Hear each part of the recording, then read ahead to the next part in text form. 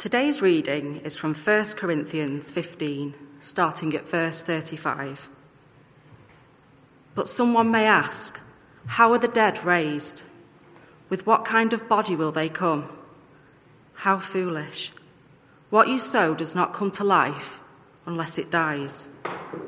When you sow, you do not plant the body that will be, but just a seed, perhaps of wheat or of something else. But God gives it a body as he has determined, and to each kind of seed he gives its own body. All flesh is not the same.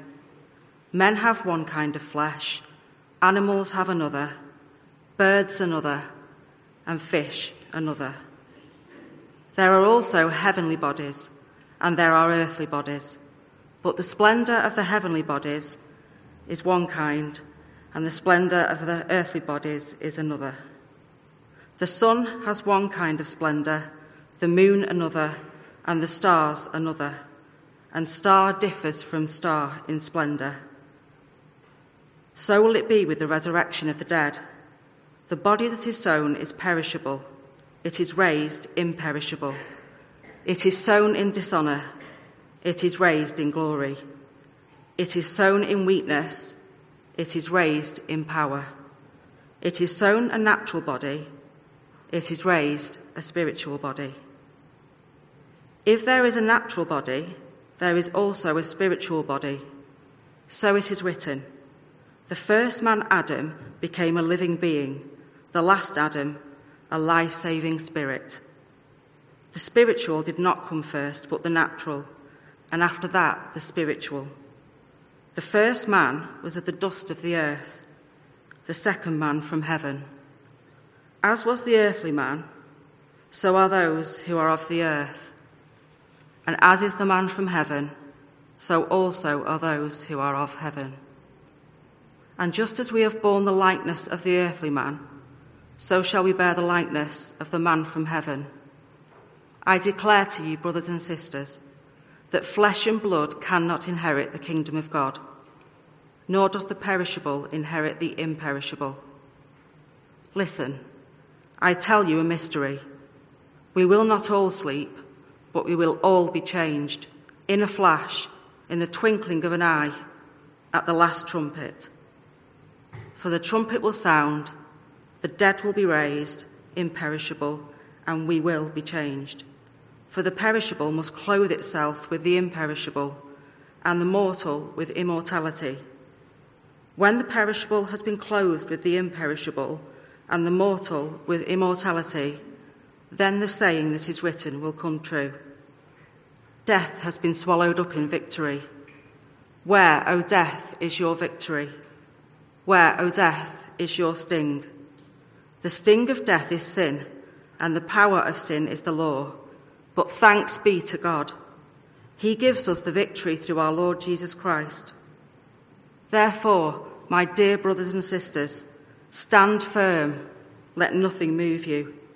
Always give yourselves fully to the work of the Lord, because you know that your labour is not in vain. This is the word of the Lord. Thanks be to God. Thank you, Wang, for reading that so beautifully. Let's pray as we consider that scripture together.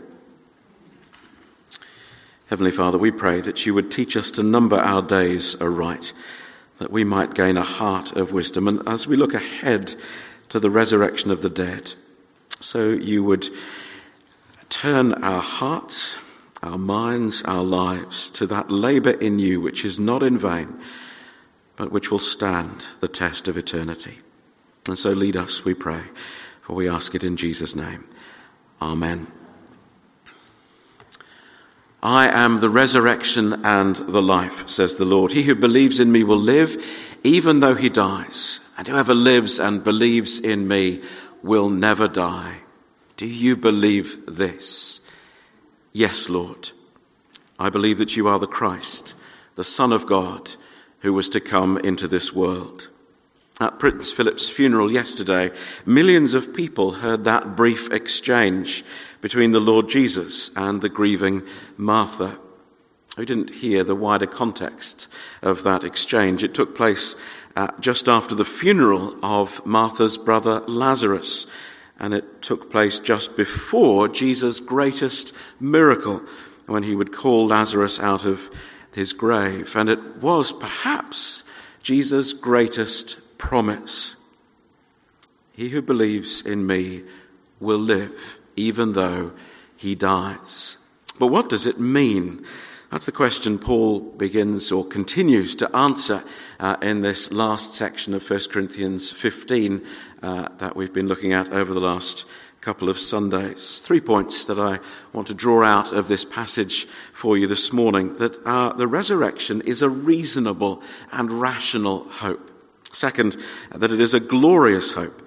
And thirdly, that it is a certain hope for those who trust in Jesus Christ. And on that foundation of a reasonable, glorious and certain hope, we may build our lives, labour confidently in the Lord, knowing that all we do in Christ's name is never in vain, but one day will be seen for what it is on the day of judgment.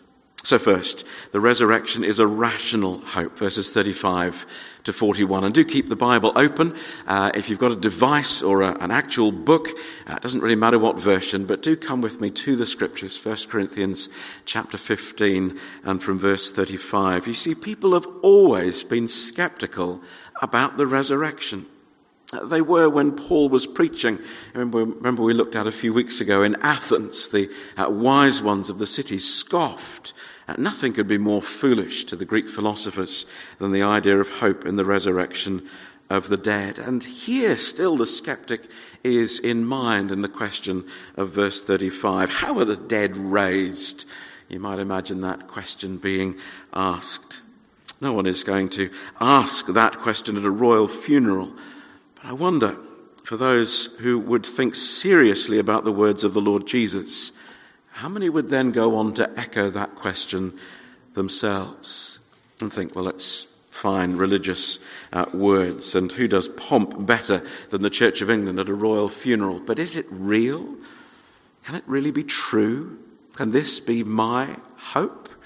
When Jesus says these things. And Paul says to us, as he applies this to a congregation who themselves have doubts and who are surrounded by skeptics, and we live in those same realities, Paul says to us, this is our real and reasonable and rational hope. It is not a matter of blind faith. It certainly isn't a warm thought when we really know deep down that it's a fairy story. Not at all. Just as Jesus' grave was empty on the first Easter Sunday morning, so your grave will be empty one day if you put your trust in him now. Jesus means us to take his promise quite literally. He who believes in me will live, even though he dies. He's about to illustrate it dramatically by calling Lazarus forth from the grave. Not a resurrection life, for Lazarus would die again, but as an extraordinary, miraculous underwriting of the promise that he makes here, where the real miracle would be on Easter Sunday, and the even greater miracle, if we can say that, in him will be on the last day, when the living and the dead will rise to the judgment and the graves will empty, and then we will see the full and final fulfillment of Jesus' promise. He who believes in me will live, even though he dies. And Paul says to us, though we cannot understand everything about the resurrection, and we'd be foolish to think that we could, the natural world is absolutely replete with illustrations of what will occur on that day. And so he says, how foolish to ask such skeptical questions. What you sow does not come to life unless it dies. And when you sow, you do not plant the body that will be, but just a seed, perhaps of wheat or of something else. In other words, every landscape teaches us about the resurrection. We've had fun, haven't we, working out where Nathan's been standing and the wonderful landscapes all around Hertford doing his all-age teaching over the last few months. But it's been so good that they've been outdoors, because every backdrop has been underlining the rationality of the resurrection. Look at an acorn. And then 20 years later, come back and look at the oak tree that grew out of it. The acorn is not the oak tree. The oak tree is not the acorn. And yet they are the same entity, the same being, the same life. The acorn died, and from it the oak tree burst forth into life. Well, Paul says that in the same way the Christian hope of the resurrection is like that. And therefore, although extraordinary to us and beyond our present capacity to fully understand, yet we are surrounded by the works of the God who does this in every way, in every landscape, and in every living thing. So Paul says that the Christian hope of the resurrection is like this. The bodies we're in now will come to an end. We will die, and our bodies will be burnt or they will decay. When Bertrand Russell, the atheist philosopher, said, "When I die, I rot," well, he wasn't really saying anything useful because nobody would disagree. Of course we do. It's the natural order of things. When you plant an acorn in the ground, you don't expect an enormous acorn to come back out again. Now the acorn dies. Our bodies are destroyed, whether they go into the ground or the cremator or even into a royal vault. They will be destroyed in the moment or over time. Ashes to ashes, dust to dust, as we would normally say in a funeral service. Rather better, I think, than Russell put it. But to believe that that is the end of the body is as foolish as giving up on farming, because everybody knows that as soon as you put the seed in the ground, well, that's it. And that's the last you'll ever see of it. So you might as well pack up the farmhouse and leave. Because after all, there's nothing to see straight away, is there? There's just the seed in the freshly ploughed ground. Well, you wouldn't get very far as a farmer if you believed that. And this illustration really is wonderful, because what we sow in the ground doesn't look anything like what comes out of the ground. When the seed is sown, it's not raised as a seed. Its old body is not reanimated. And the seed goes into the ground and dies. It is not raised as a spirit with no bodily form. That wouldn't be much use for the farmer either, would it? And so the skeptic, Paul says, is confounded every time he looks out the window, every time he looks on a landscape, especially in the spring as the new growth begins to pop its head out of the ground everywhere. And so Paul says our hope is quite rational.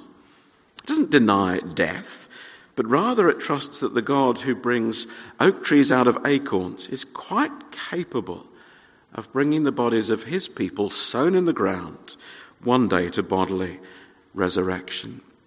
For as Paul continues in verse 38, God gives a body as he has determined. To each kind of seed he gives its own body. And then he gives a further series of illustrations to show how wonderfully capable God is of giving his creatures appropriate bodies for the habitat in which they dwell. Verse 39, all flesh is not the same. Men don't have wings. Birds don't have gills. Even stars differ from one another in splendor. And so how can we limit the way we think of God when it comes to the resurrection of the dead? This is not blind faith. This is faith that looks around at the evidence all around of the Creator's infinite wisdom and creative power. How foolish to question the resurrection. See, it's no more irrational to believe Jesus' promise in him that you will live beyond death in a resurrected body than it is to believe that the seed you sow will grow into a crop, a flower, or a tree, because we live in the world of the God who brings life from death, a God who fits every body in a way that is suitable for it perfectly, and who will one day equip us with the kind of bodies we need to live in the new heavens and the new earth. That's what he comes on to in his second point, that the resurrection is a glorious hope. Here Paul spells out what our resurrection bodies will be like in a series of comparisons, and Nathan helpfully unpacked these verses a little bit for us as well. 4 comparisons between the body we have now and the body we will have in the resurrection age. Number 1, the body that is sown is perishable. It is raised imperishable. Paul is a complete realist. He knows that the body we currently have is decaying. It has a sell-by date on it. We would have all rejoiced, wouldn't we, if Prince Philip had reached 100 rather than falling asleep just 2 months before that extraordinary goal. But a few more months wouldn't have changed the reality for him or for any of us. We can't cheat death. And it has so many ways of reminding us of its inevitability: sickness, disability, tiredness, weakness, and coronavirus. They're all signs of the decay, all forerunners of our inevitable call to the grave. I was struck the other day that only one of my predecessors as Vicar of Hertford is still alive. All the rest have gone to the grave and gone to be with the Lord. So it will be one day for me. So it will be one day for all of us. And we try to delay the inevitable. We live in a world of incessantly advertised cosmetics and diets and fitness programs and facelifts, and none of them necessarily wrong in themselves, but all a losing battle against the inevitability of decay and death. And yet Paul tells us here that far from being anxious at the thought, we have a hope for something infinitely better. A body that will never wear out or fail, an imperishable, immortal body. We are going to have bodies that will enjoy perennial health and vigour. There will be no physical or mental decay. We will never grow sick or old. As the voice from the throne in the book of Revelation says, of that day when the dead will be raised, there will be no more death or mourning or crying or pain, for the old order of things has passed away. As Paul has already said in this chapter in verse 26, the last enemy to be destroyed is death. Second, it is sown in dishonour, it is raised in glory. The bodies we have at the moment are dishonourable, not because they were created that way, but because we use them that way. Earlier in the service, as we always should do, and not just weekly when we gather, but daily, moment by moment, we confessed our sins to God. And the fact that we have to do that regularly and repeatedly points precisely to this point Paul is making here, that we are dishonourable, we are sinful people. And that is something which should, in a right way, trouble us. And we can't simply pretend that this trouble is not real. It was striking and sad yesterday that apart from in the Lord's Prayer, the word sin did not occur in that funeral service. It was even carefully trimmed out of the one prayer that was taken from the Book of Common Prayer's funeral service. There's no criticism of the Prince to observe that yesterday's funeral service only had the appearance of being a traditional Church of England funeral. Our reformers knew that we couldn't deal with sin simply by not talking about it. And there is a certain irony that the Prince will lay in the same vault as Henry VIII, whose Archbishop Cranmer taught us to pray in a funeral. These were the excised words: "We meekly beseech thee, O Father, to raise us from the death of sin unto the life of righteousness." And so he will. That's the glory of it. Our bodies are sown in dishonour, but will be raised in glory. And until that day comes, we acknowledge our dishonour, we confess our sins, we lay hold of his mercy, we keep praying, forgive us our sins as we forgive those who sin against us. That was the one mention we had in that funeral. And we long for Jesus to bring that wretched cycle to an end. We say, "Come, Lord Jesus," and he will. And the day is coming when verse 57 will be fully and finally true. Thanks be to God, he gives us the victory through our Lord Jesus Christ. For our dishonourable bodies will be sown and they will be raised in glory. In this world we will battle with sin until the end, but not so in the age of the resurrection. We shall know fully even as we are fully known, and will be finally transformed into the likeness of the Lord Jesus. Number 3, it is sown in weakness. It is raised in power. This overlaps with the idea of being perishable. Jesus will, in the words of Paul from another letter, transform our lowly bodies so that they will be like his glorious resurrection body. This pattern we have is Jesus' own resurrection body. And we know from the gospel accounts that when Jesus rose from the grave, he was transformed from what he was like before he died. His resurrected body was physical. Remember Thomas putting his hands on him, or Jesus eating a meal with his friends. But he was different. He could pass through walls and grave clothes. He could appear and disappear. Sometimes it was obvious to his friends who he was, and sometimes it wasn't. And then 40 days later, when he ascended, he simply lifted off the ground and went into the clouds. So Jesus was still Jesus, and yet there was something very different about his resurrected body. And so Paul says it will be with us. Our bodies, we can't even imagine this, will no longer be subject to the limitations of time or space or food. And the contrast Paul specifically draws is between our weakness, which increases as the age goes by, doesn't it, compared to the power we shall have in fullness in our resurrected bodies. And then fourthly, it is so a natural body, it is raised a spiritual body. This is perhaps the most important of all because it underlies all the rest. By a natural body, Paul means a body which is designed for life on earth in the realm of nature. He's picking up on his own illustration of the way God provides appropriate bodies for his creatures. In this world, we have a natural, earthly body because we live in the natural world on earth. In the heavenly world to come, they will be transformed into spiritual bodies. That is, we will have a body which is appropriate for living in the Spirit in the age to come. A spiritual body is not a ghostly thing with no substance, but one that is fully transformed and filled by the Holy Spirit of God.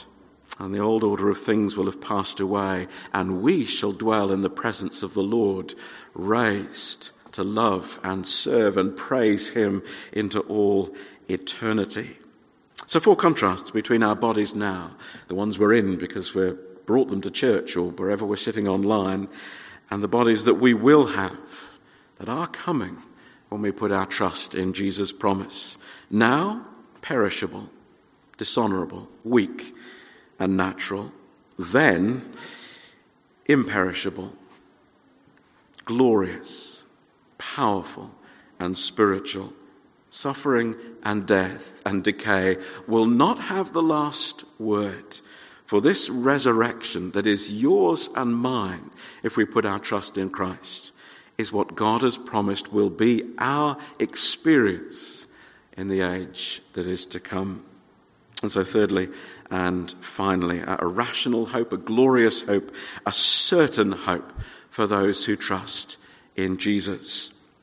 How can we be sure of having the sure and certain hope of the resurrection for ourselves?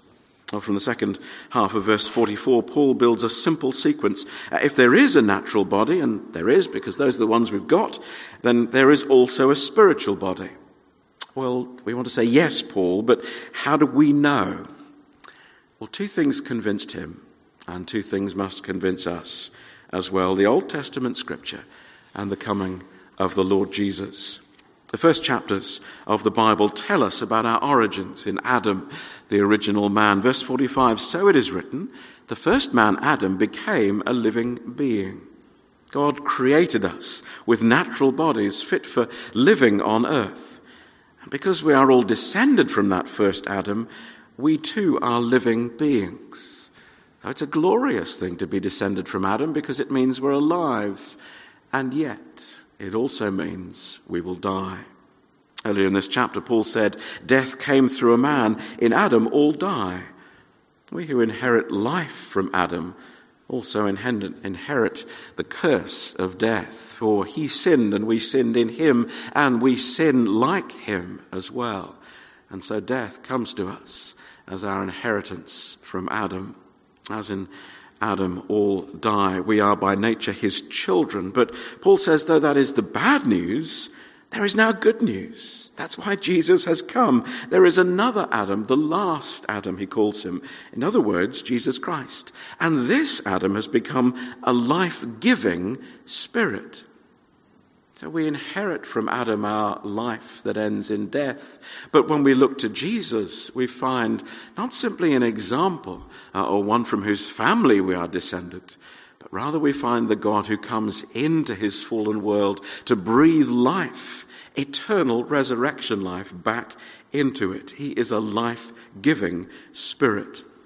As Paul puts it at the start of his letter to the Romans, this last Adam, through the Spirit of holiness, was declared with power to be the Son of God by his resurrection from the dead, Jesus Christ our Lord. And so the empty tomb of Jesus is not just the first example, it is the very gateway to life for us. So that as we put our trust in Jesus, his death for our sins, and his rising to glory to reign, so in him and his cross and empty tomb, we find the certain hope of life in all its fullness. So how do we know that just as we now have natural bodies, so we shall one day have spiritual bodies? Because Jesus has risen on the first Easter morning. The first Adam left us with the inheritance of being living beings who are yet powerless in the face of death. The last Adam has the power we need uniquely and fully and available to every one of us today to give us eternal life in bodies which, like his, will be gloriously transformed, fitted for an eternity in the presence of our living and loving God. You see, the reason that we have a sure and certain hope of the resurrection to eternal life is because Jesus has died and risen for us. That picture of the seed dying and rising has already been seen in Jesus. He really died on the cross for your sins and for mine. We don't not talk about sin. We confess it and we trust that he's paid the price in full for it. And he really bodily rose from the grave. He laid down his life and he took it up again. And as we are confident of that, so we will be confident of our own future in him. For he stands ahead of us, showing us in himself the reality of resurrection, which he promises to all who will follow him. And we have to see here and everywhere in the scriptures that this is a promise that we must believe. So verse 48, as was the earthly man, so are those who are of the earth. And as is the man from, or better, of heaven, so are those who are of heaven. A resurrection to life everlasting does not come automatically to every man and woman. It is only those, Paul says, who are of heaven, who have the hope of resurrection, the certain hope of resurrection in the face of death. In other words, it is those like Martha who say yes to Jesus, who have this certain hope. I am the resurrection and the life, he said. Yes, Lord, I believe that you are the Christ, the Son of God, who was to come into this world. Or as Paul says elsewhere, if you confess with your mouth Jesus is Lord and believe in your heart that God raised him from the dead, you will be saved. There is no equivocation or uncertainty about that. Do you believe that Jesus has risen from the dead? Have you put your faith in him? Have you said yes to him as Martha did? Then you will rise again. There is no doubt about that because God's word is certain. That's why, to make one final observation, it was sad to see the reverse of the Reformers' insight in that service yesterday. Twice we were praying or encouraged to pray for Philip that he might have light perpetual shining upon him. The practice of praying for the dead was decisively removed at the Reformation. Why? Because they grasped this biblical insight that if we've trusted in Jesus, then there is no doubt that once we have departed this life, we have gone to be with the Lord and we will share in the resurrection to life everlasting. And if one has not trusted in Christ in this life, there is no point in praying for them once they're dead, because our chance is here and our choice is now. And if they have trusted, well, then our prayers will do them no good because they're already there. So we do not pray for the dead. The only reason to pray for the dead is because there is some uncertainty, perhaps, about where the dead have gone. Well, the gospel eradicates the uncertainty and leaves the choice before us. I am the resurrection and the life, says the Lord Jesus. Will you join Martha and Philip and say, yes, I believe that you are the Christ, the Son of God who was to come into this world? We don't have time to look at the remaining verses in detail, but notice that certain hope we have is a future one. Verse 52, the trumpet has not yet sounded, the dead have not yet been raised. When that day comes, how great will be the rejoicing, for death will have been swallowed up into victory. And finally, we will be able to mock death. Where, O death, is your victory? Where, O death, is your sting? For in that day there will be no more sin. So God's law will no longer be able to convict and condemn us. Thanks be to God. He gives us the victory through our Lord Jesus Christ. So, brothers and sisters, hold firmly to the gospel of God. Our hope is a rational one, not a mystical thing. It's about trusting the God who brings oak trees from acorns and who will bring us from the grave to everlasting life. It's a hope that is glorious and sustaining, because when we know the reality of our mortal, dishonourable, weak, natural bodies, we know what is coming and we know how glorious it will be. And it is a certain hope. God's word does not lie, and the promise is plain to us. Jesus' own resurrection is the glorious demonstration and means of our own. And so as we lay hold of this hope, we discover its present power to energize our lives in Christ's service until that day comes. Therefore, my brothers, stand firm. Let nothing move you. Always give yourselves fully to the work of the Lord, because you know that your labor in the Lord is not in vain. Let's pray.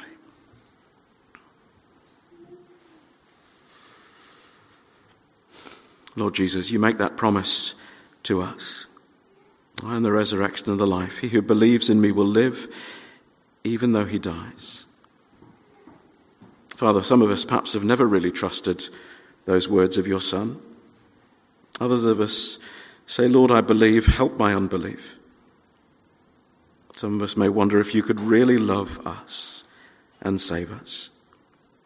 Please would you bring us, like Martha, to a confident faith that says yes to Jesus, that receives him as Lord and trusts him as Saviour, and looks forward with absolute certainty to the day when he will welcome us home. In his name we pray. Amen.